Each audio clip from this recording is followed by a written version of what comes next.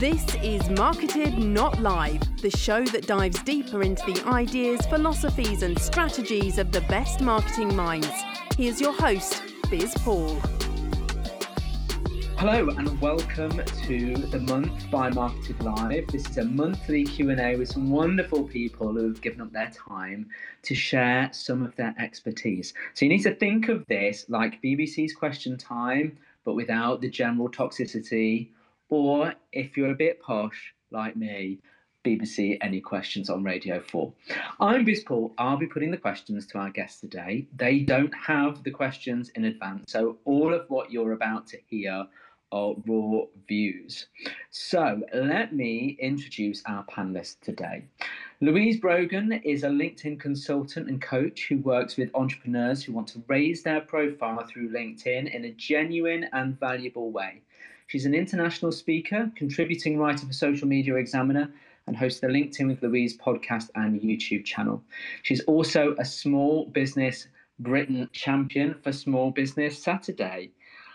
Hi, Louise. Do you want to just unmute your mic? Feel free to say hello.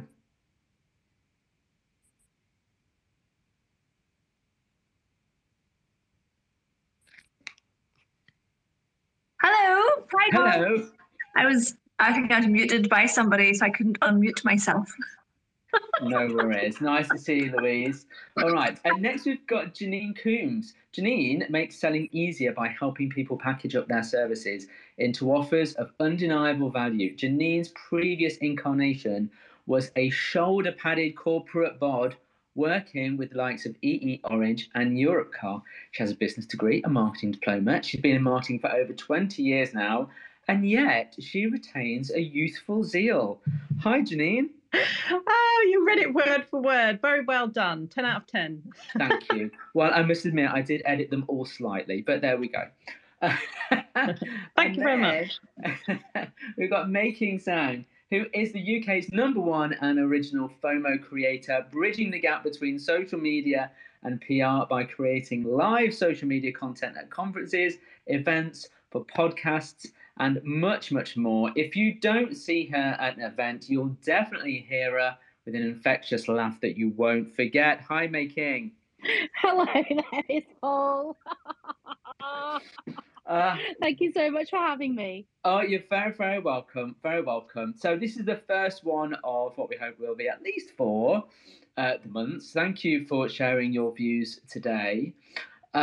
Now, anyone who's listening to this, if they are, then they can join in the conversation. People just have to raise their hands and I'll invite you in. I can see we have some people coming in now. So if after you're hearing from our panelists, you want to challenge them, if you've got an opinion, then please just raise the hand and I will invite you in.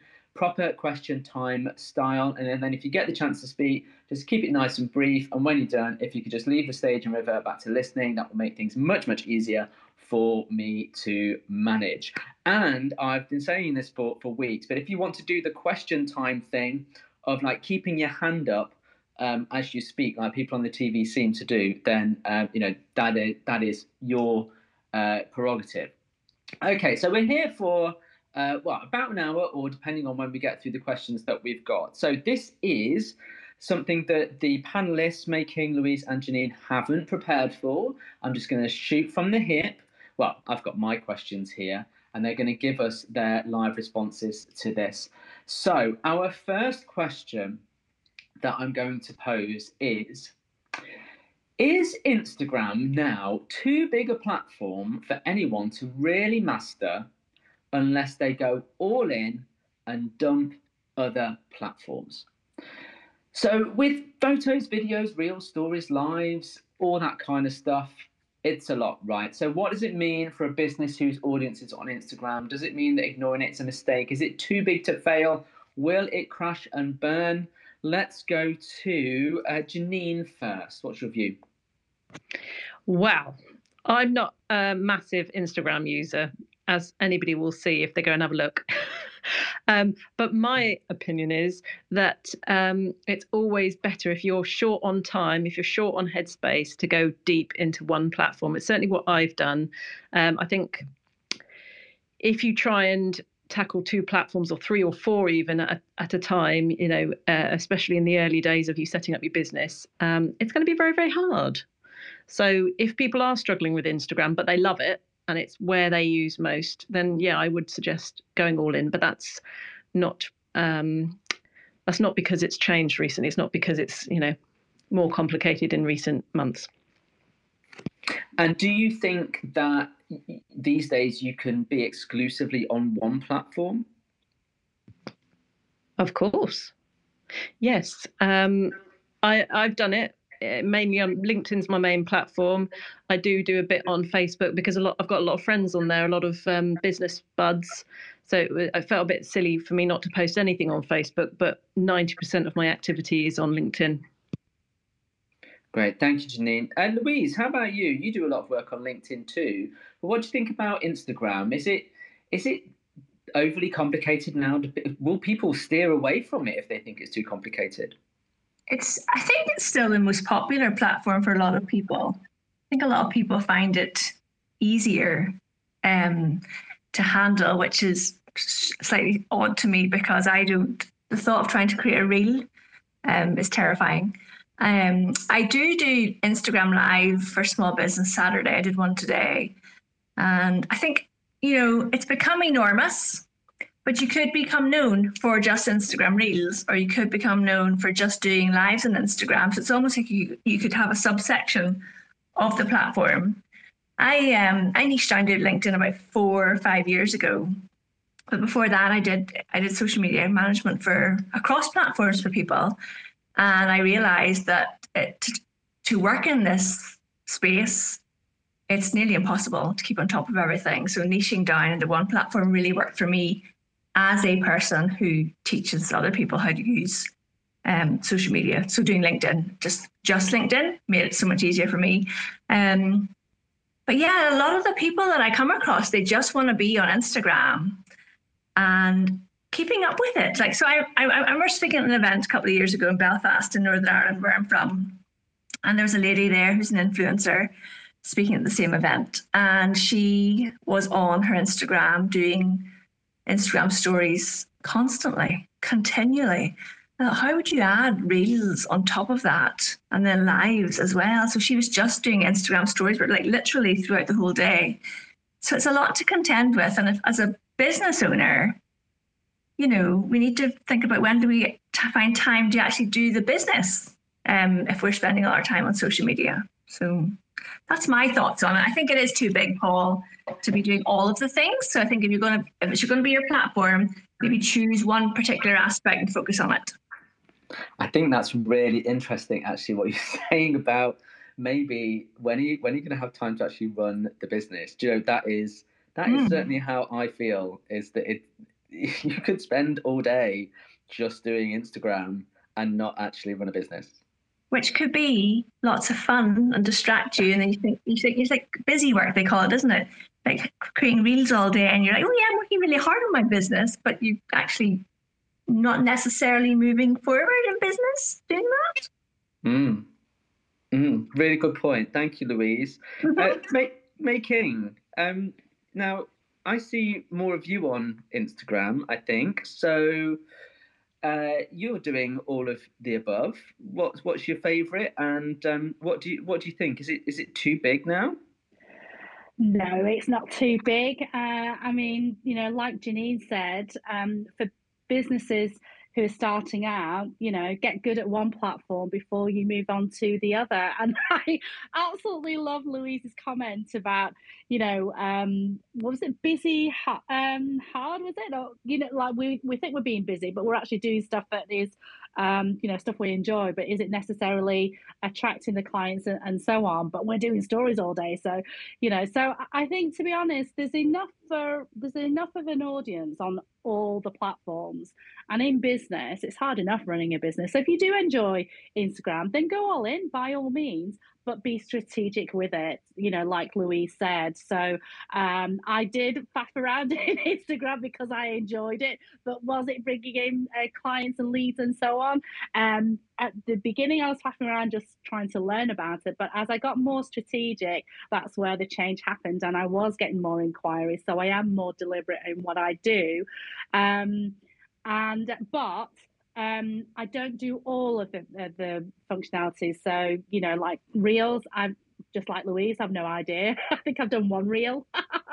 I'll stick to my posts, my highlights, and my Instagram stories. I don't even do IGTV, even though I could do. But it's about being strategic, being mindful of, working on your business as well as working with your clients. And if you can take more than one platform on, by all means do so. But do stuff that you enjoy. So if you do Instagram and you love it, and you are being strategic in finding your right clients, then go all in. But if your clients aren't on there, then it kind of makes sense that you shouldn't do it. And do what Amy Wood's Content 10x Superstar does, which is create that one epic piece of content which you can repurpose onto more than one platform, but do it slightly differently on each platform.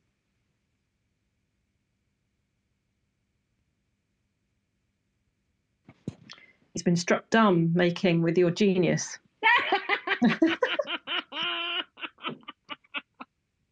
I just didn't press the right button. So let's take, if anyone's got any comments, if anyone wants to contribute to this discussion, then just pop your hand up and I'll bring you in, proper question time style. But I'm just wondering whether anyone thinks that the amount of development, the amount of change that's going on in Instagram is either a really good thing or whether it's a potential problem. Does anyone see it crashing and burning? Do we think it's too big? It'll just be propped up by Facebook. I just wonder if anyone has an opinion on that. I think I have an opinion on this, Paul. Do you remember Zuckerberg when he or not in the most recent years, but early on, he said at Facebook they want to move fast and break things. And I wonder, are they playing with Instagram? Let's fire all this stuff out there and see what people really love to do. But developing a platform, I guess these social media platforms, they're gigantic buildings. They're gigantic businesses now. And I think quite often one arm of the business has no idea what the other arm is doing. So are they developing different areas of the business? And is it all, being masterminded at the top, or has it become too big and different areas are developing at different speeds and they don't know what the other's doing, which I think is kind of happened on LinkedIn in the last few years. Do you remember we lost LinkedIn stories? Yeah, but LinkedIn are quite fast at taking down things that they don't think are going to be successful. Making mentioned IGTV. Is IGTV still around? I thought that was going. Mayken, do you want to come in on this? Well, you can do Instagram Live. So the notion of IGTV is gone, but you can still go live on Instagram. So yeah, I shouldn't have used the word IGTV. That has gone, but you can still go live, like you said. But yeah, I have an opinion. Failing fast. I think that because Zuckerberg has, perhaps Facebook has been harmed with what's happened with Brexit and Trump and all the rest of it. They need to possibly do something that is working. And of course, Snapchat got caught napping. Instagram did stories way better than Snapchat, and now TikTok has just come from nowhere. And so I guess Instagram are just trying to keep up with the pace and trying to stay relevant. So I think that's possibly why they're coming out with new innovations to ensure that people don't move off to other platforms. Because I've seen lots of people think, oh, we better do this TikTok thing, and then there was a time where you couldn't post TikToks as reels on Instagram, but now it's kind of okay.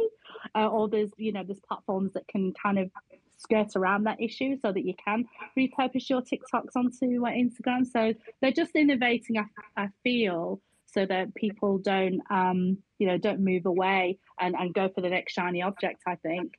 Do you think they're scared? Yes. because yeah, the things like, of all the talk of the metaverse, all I'm hearing, and I don't want this to go into a conversation about the metaverse because that can be a separate conversation altogether, but all I hear when I hear about the metaverse is about people being abused and a lack of safety and things going wrong. So I just wonder whether they're a bit scared of TikTok and things happening out of their control, and that they've lost control over the social media space. They don't have as big a hold on it, and yet strangely they do.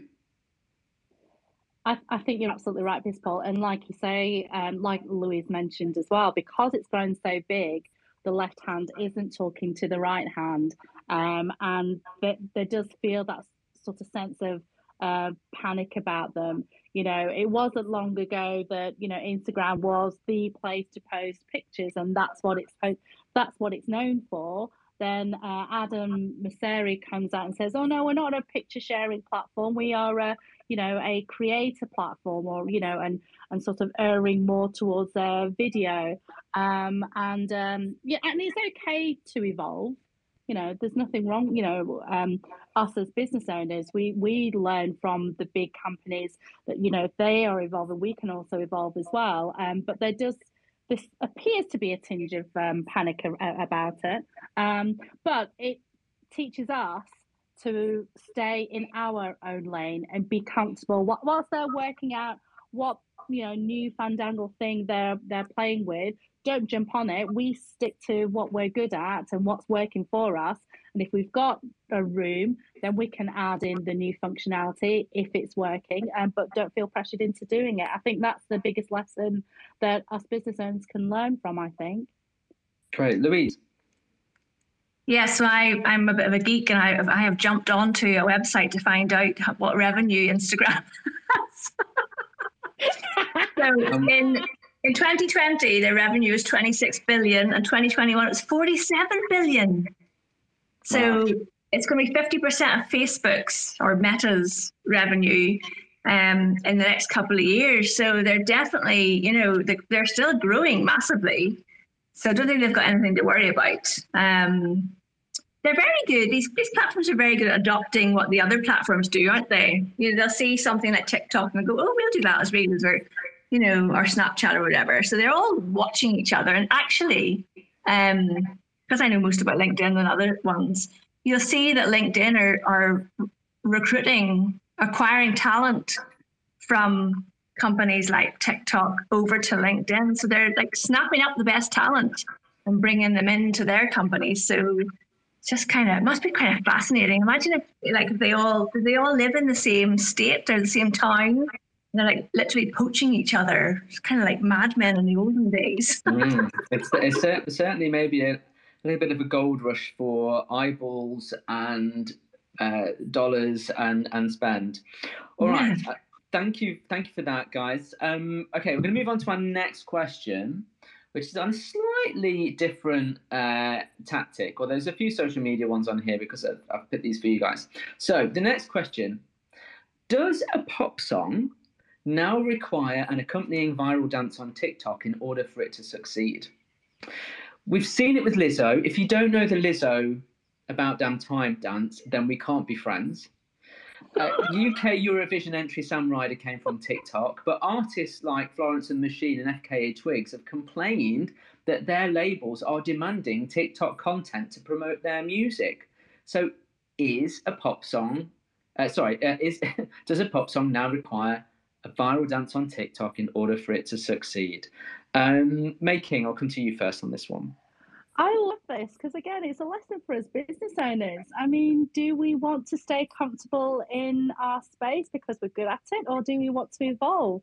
Was there a time when pop songs came out, and was there pressure for the artist to do a music video to go with so that it can go on MTV? There were probably artists back then who were thinking, I don't want to do a poxy video.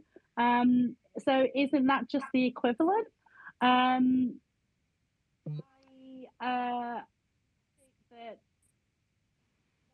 think the artists, they used to have the power to be able to command what it is they do, what they can do and what they can't do. So this is sort of given power back to the marketing side of things. I don't know if that is I don't know. I can see both sides really, but I certainly feel that it's kind of a new technology has come into being, and the artist is throwing the toys out of the cart because they don't want to be part of it. That's how I see it. Okay, Louise, how about you? So I don't do TikTok, but I have a 16-year-old who does watch TikTok, and we got her tickets to go and see somebody called Rex Orange County. If you're like trendier than me, you might have heard of them. They've got 390,000 followers on TikTok. I can bet that's where she found them. And what Making said about, previously, so I'm a massive Bruce Springsteen fan, completely showing my age now. And I remember back in the 80s and 90s that he said that he didn't want to have to make videos, but he was asked to make videos. So, but he said, I want people to imagine themselves in the song. I don't want to tell them what the song's meant to mean. So in lots of his earlier albums, there was no videos, but in the most recent albums, there have been videos. So it's no different. The world doesn't really change that much. It's just different mediums and platforms, I think. Great stuff. Although, is there a dance that goes along with the Bruce Springsteen track? Well, there's Dancing in the Dark, Paul, obviously. Oh, yes, obviously, yeah. We have to do the Courtney Cox type of move. Is that the thing? That's why I dance anyway. There you go. See, you didn't think that I knew about things, but there you go. Right. Thank you, Louise. Janine, how about you? Oh my goodness, Louise will not shut up about Bruce Springsteen. I saw her do a talk a few weeks ago in Dublin, and she was on about Bruce Springsteen. She managed to do the whole thing around Bruce Springsteen. Anyway, I think Making's kind of nailed it. It's just the modern equivalent of a music video. I'd argue, you could conceivably have a hit without doing a TikTok video, but it will harm your chances. It's like anything. You can run your business without being on social media, but it's there. You might as well use it. I was talking to a friend recently, Rachel Exton, some of you might know, content strategist and copywriter. She went to see the Pet Shop Boys, and she's been a fan of them for years, and they're very, very private as a band. And as individuals. And she found it interesting to see that they were actually sharing on social media some backstage stuff. But she got the perception, she got the feeling that it was quite carefully curated. And if somebody barged backstage with a smartphone, they wouldn't have been, that probably wouldn't have been acceptable. But they're sort of, maybe they've been encouraged, or maybe they're, intelligent enough to know that they've got to share a bit more than just what's happening on stage. So I think it is all moving in that direction, and Making's nailed it with the, people didn't used to do music videos and now they're kind of have to. So it is moving in that direction. So do they have to do it? Maybe not, but they'll harm their chances if they don't. And of course, most musicians want the sales, want the streams now. So anything that helps them with that, that's how they make their money.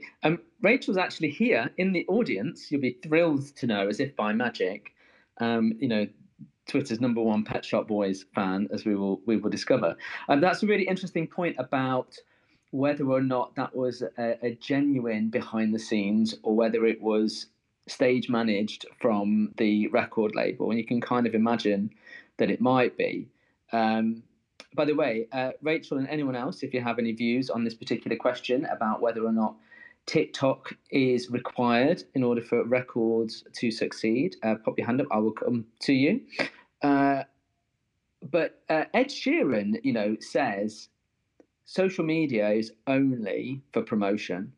It's only to sell records. He's not interested in anything else to do with social media, because I think he feels that it's all, negative and all the rest of it, and that Instagram in particular is just used to promote the music, which I think is quite an interesting take, when a lot of us who work in marketing kind of balk at the idea that it's just promotion, Louise.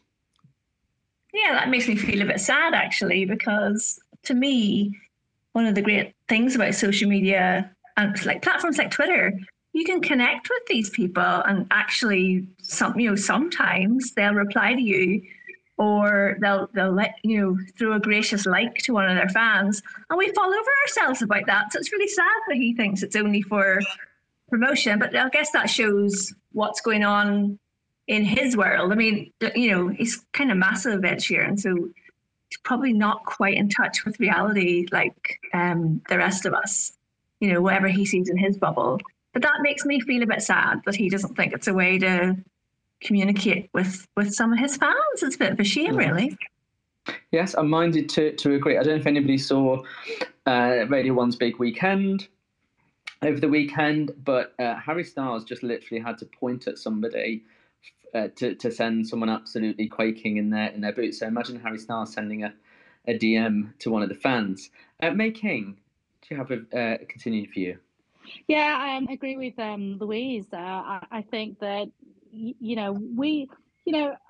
I'm showing my age as well, Louise. But do you remember Smash Hits, where we looked at interviews of our pop stars and shared a little insight into what they do and what their likes and dislikes are, and now social media enables us to see their world a little bit more, and so Ed Sheeran and whomever has the power to decide what to put onto social media. But ultimately, if you want to gain favor with people, it's not just about your music. I mean, there was a time when I loved Morrissey until I found out that allegedly he's a little bit right wing. So I'm not a fan of that anymore. So and that's it's a little bit of sadness that I feel a bit conflicted with his music now, but that's my own personal values, and so I do go onto social media to look at people, to see who people are and whether I like them. I will engage with them. If I engage with them, and I might buy from them. Same as us business owners. Because consumers, social media democratized the consumer airwaves. We've got the power to Google it, or other search engines are available. But if we get to know people, and if we like them, then we may want to do business with them. And I think it's the same for the the pop star world and the films world. Again, conflicted with Alfred Hitchcock. Love his films, but when I read a lot more into him, and realized that he actually wasn't very he didn't treat women very well. That that sort of I have a lot of conflict with that, internal conflict with that. So social media is more than promotion. Definitely, it's an insight, enables us to gain an insight into the person and whether it matches our values or not before we make the decision to buy, in my humble opinion. Really interesting. I think you can take out the allegedly when you're referring to Morrissey, by the way. Oh. But there's a whole discussion, isn't there, about whether you can separate the art from the artist, and that's really interesting what you're saying, because you wouldn't necessarily know what their inner thoughts or views are on some topics without them being exposed on social media. So maybe it does everybody a good service in alerting people to things that maybe they're not so comfortable with. Okay, let's move on to our next question, our third question here. Okay, now this could be controversial, but we'll see. In a busy world with plague, war, and poverty, do people really care about what a brand believes? And there's a lot going on in the world, so are audiences put off by brands stating what the latest thing they're doing is? Do people care how they treat their workforce or how sustainable something is made, or are people just focusing on their needs? And this touches on something that Debbie Dudar mentioned in her MarketEd live session if you came along to Nottingham in 2021. So do people really care what a brand believes? Janine, your hand is raised, so I'm feeling that you have a strong view on this one. Yes, and then you carried on talking. I was like, "Ooh, do I still want to answer in the same way?" I think we're all selfish, aren't we? I mean, that was what Debbie was saying. Humans are looking out for our own interest. We're moving away from pain towards pleasure. That's what we're all doing. But at the same time, we are consuming a lot. We're buying a lot every single day, and we will buy things that that resonate with our personalities and what we want to be seen as, the type of people we want to be seen as. So there's been a huge shift towards more kind of sustainable choices, and I know I'm tying myself in knots trying to reduce plastic. On the one hand, I've got milk delivered to my doorstep in glass bottles, and I'm getting God knows what else delivered through my post to try and reduce plastic, but the next minute I'm buying olives in plastic and hummus and what have you, which I could in theory make hummus myself. I digress. So it's a bit of a conflict, isn't it? But nevertheless, when we're out and we think we're doing the best we can, we will buy stuff based on our values, and that's the reason why brands and businesses take so much time to make sure that their values are clear and their mission is clear, and they try and transmit that with every touch point they possibly can, so that the right people will see it and the right people will resonate with it, and then they'll choose their brand. So it's not so much about the brands going, putting out a mission statement and that attracting people. It's subtler than that. It's sort of how it comes out in the wash, in the communications that finally get produced. Does that make any sense? I feel like I've just done a big old rant. No, absolutely. I think you're right, there is a conflict, and we live in a very changeable time. Do you think, I'll keep you on, Janine, do you think most people want to do the right thing? Most people. I think most people think they are doing the right thing. Mm-hmm. But what you think is a right thing and what I think is a right thing, it could be completely and utterly different. Of course. Okay, good one. Making. In a nutshell, I mean, I echo what Janine says. I think that, I actually delivered a training course a couple of years ago, and one of the people who attended the course is a Tory councillor, and he loved it, absolutely loved it, and we engaged privately on the Twitter DMs. But he's a Tory, but he's a really nice person, and he is actually servicing the community. So, and I will say his name is Wiley Ho, and he is doing incredible stuff. But his party, Boris, should resign. He broke the law. He should resign. Anyway, Wiley and I have engaged on a few occasions, and I've given him some consultancy advice, social media advice, and so on, and he's implemented it.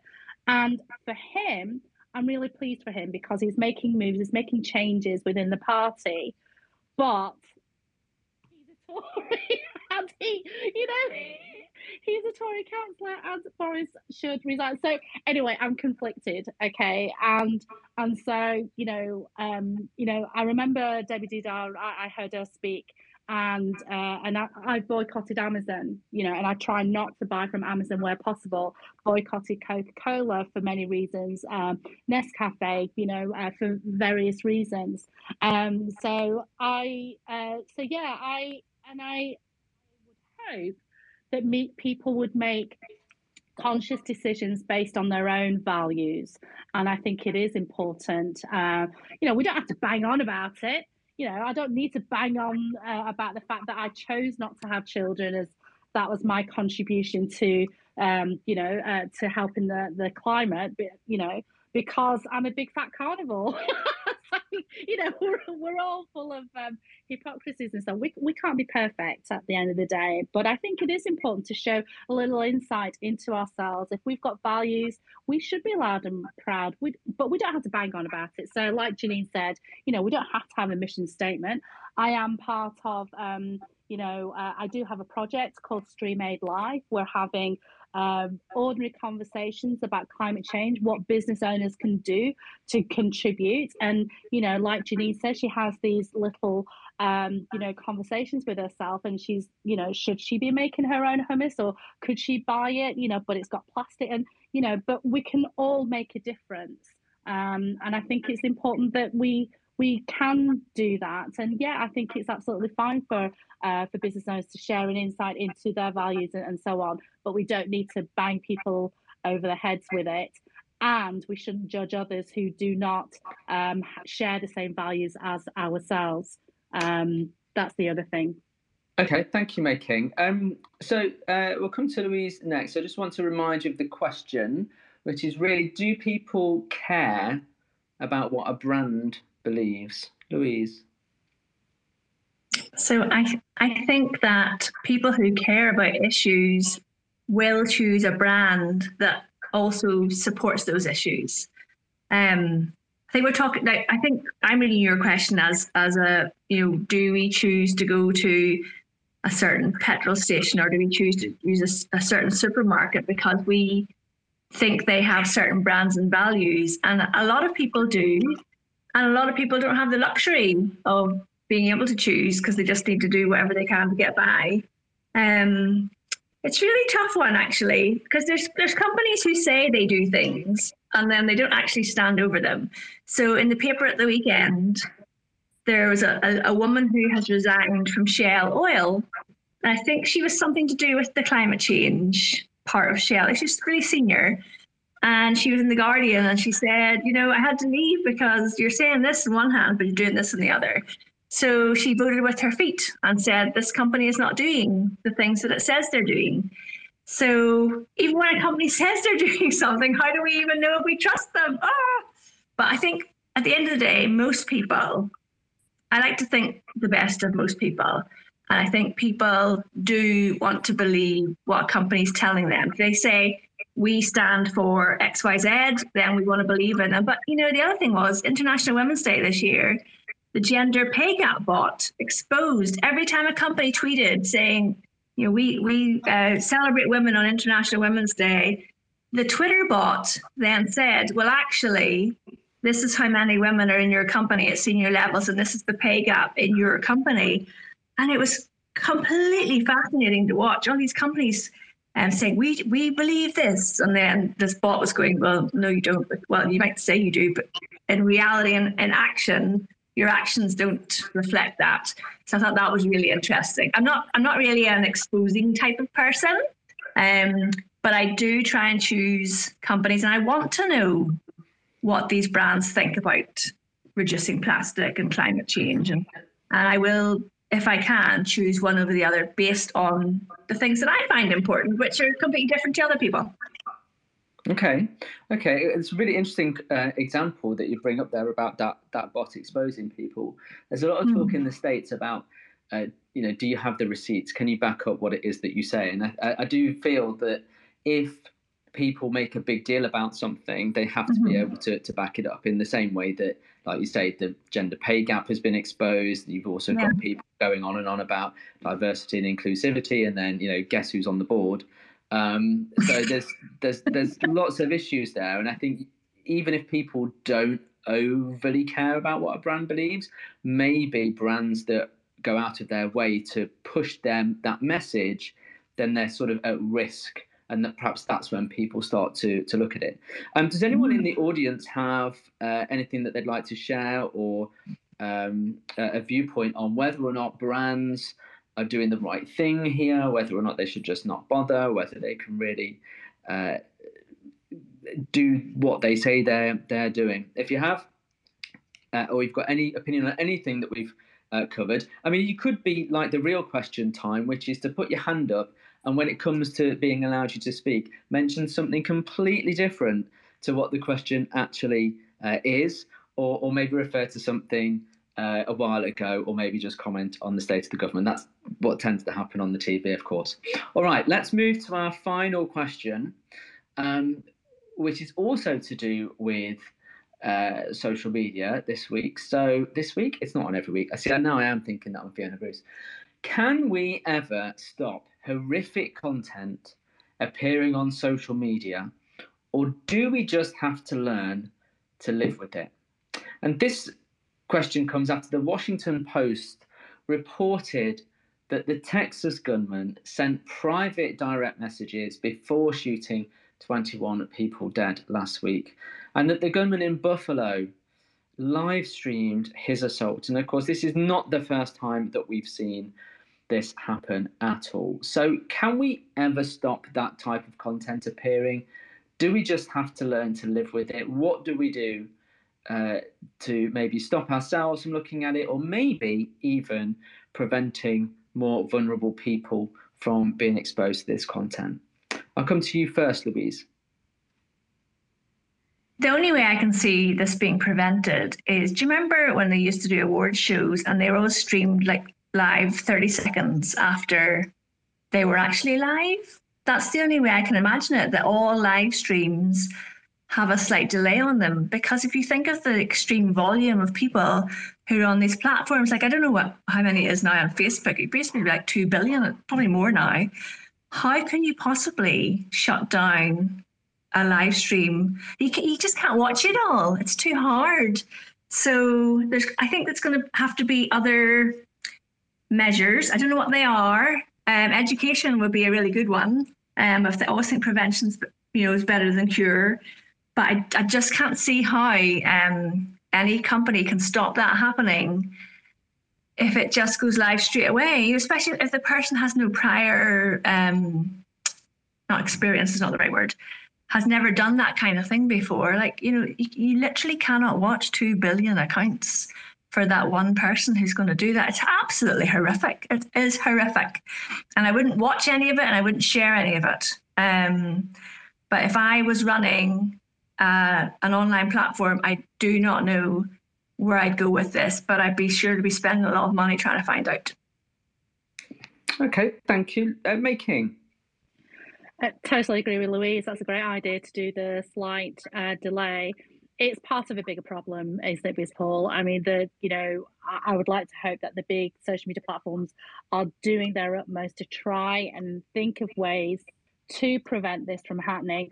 But it is part of a bigger problem. Why are guns being issued to vulnerable people?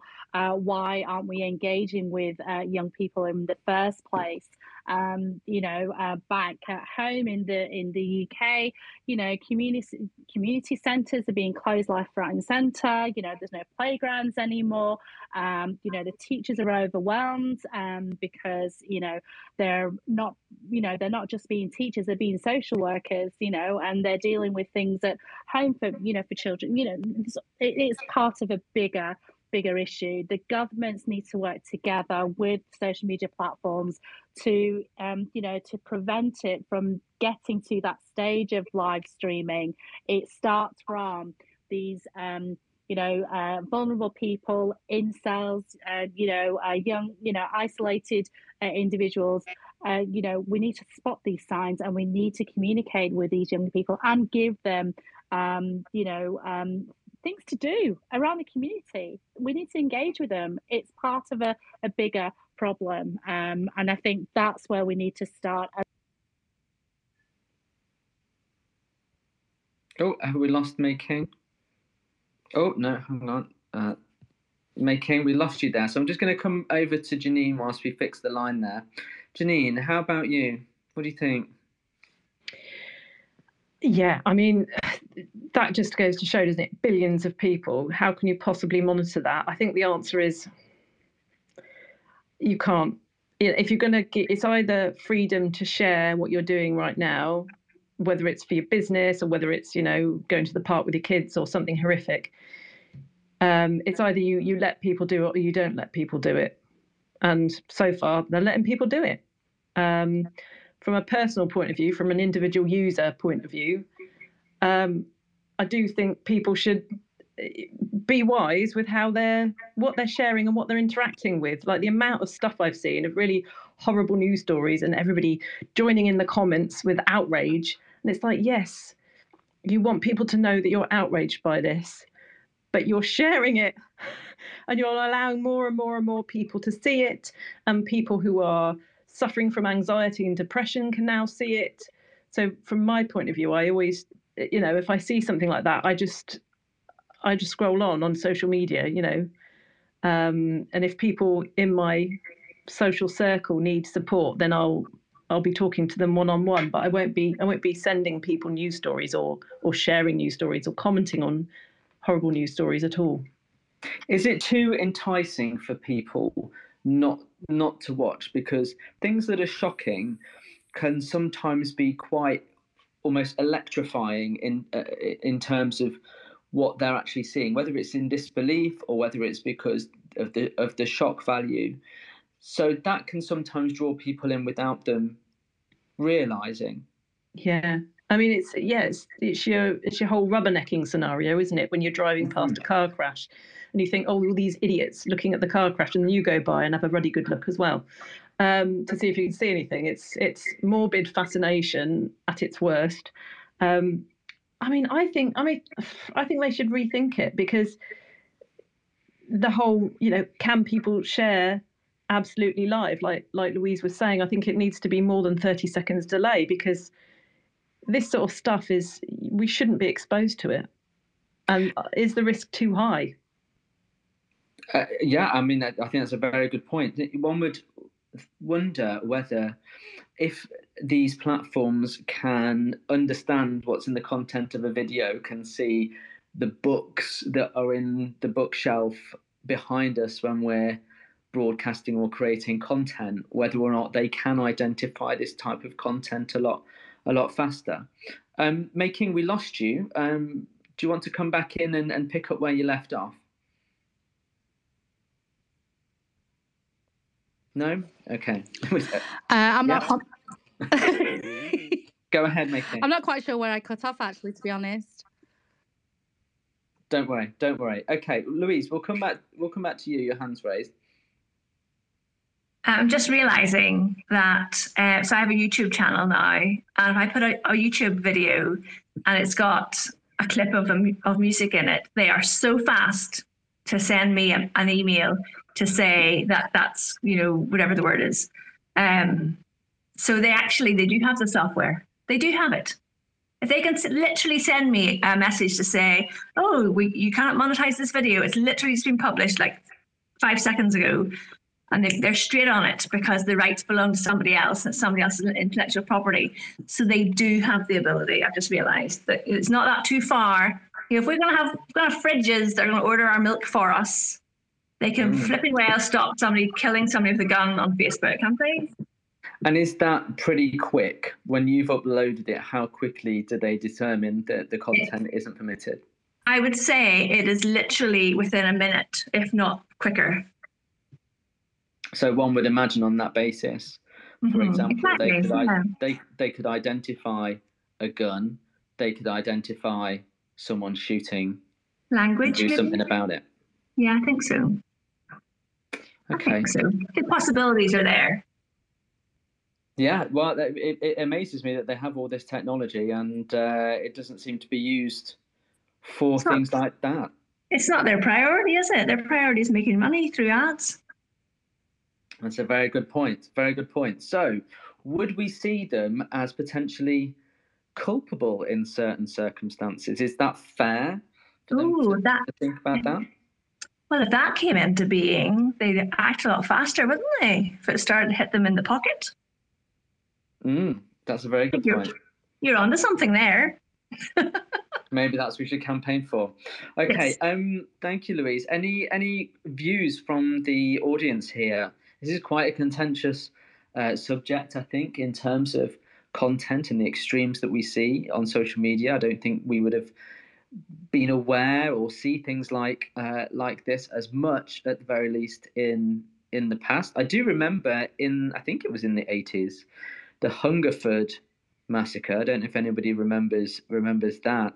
Not so long ago, there was what was the guy's name? Was it Raoul Moat up in the northeast, where that was more of a live situation, the hunt for him going on TV. I remember Paul Gascoigne, for some reason, going down and offering to fish with him, or something like that. But of course, TV is very edited and very controlled, and you wouldn't necessarily see that happening there and then. But the live streaming gives the assailant the ability to do it. So really quite different, I suppose. Okay. Well, look, thank you for some really interesting views on all sorts of things that have been going on in the marketing space over the last month. I hope those of you that have listened to this have found this interesting, fascinating. I know I've really enjoyed listening to my panelists today. We're hoping to do this once a month at the end of every month, and we'll be here again on Monday the 27th of June at 5 o'clock, when we'll have more questions to our panelists. If you would like to be on the panel, then please feel free to send us a direct message at MarketEd Live, and we will try and accommodate that. It would be great to get your views. So thank you to our guests, Mei King Sang, Louise Brogan and Janine Coombs. Don't forget to grab your ticket to our next MarketEd Live event, Creative Climate in Birmingham, on Thursday the 8th of September, with incredible session leaders, including Katie Leeson from Social Chain and Jay Richards from Imagine Insight, to name but two, plus the usual great company, great conversations. So if you're interested, visit marketed.live online, get your early bird ticket by the 30th of June. So with that, I'll say thank you very much for listening. Thank you to the team at MarketEd Live, and also to today's producer, who is Suze Cooper at Big Tent Media. I'm Biz Paul. Thank you for listening. We will see you next time.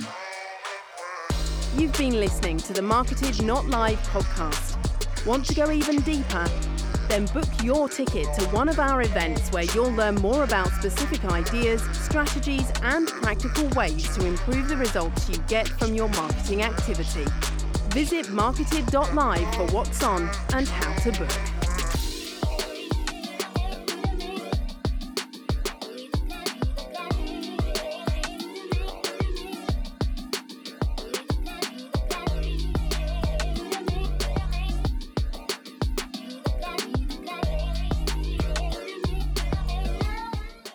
Part of the Like Mind Media Network.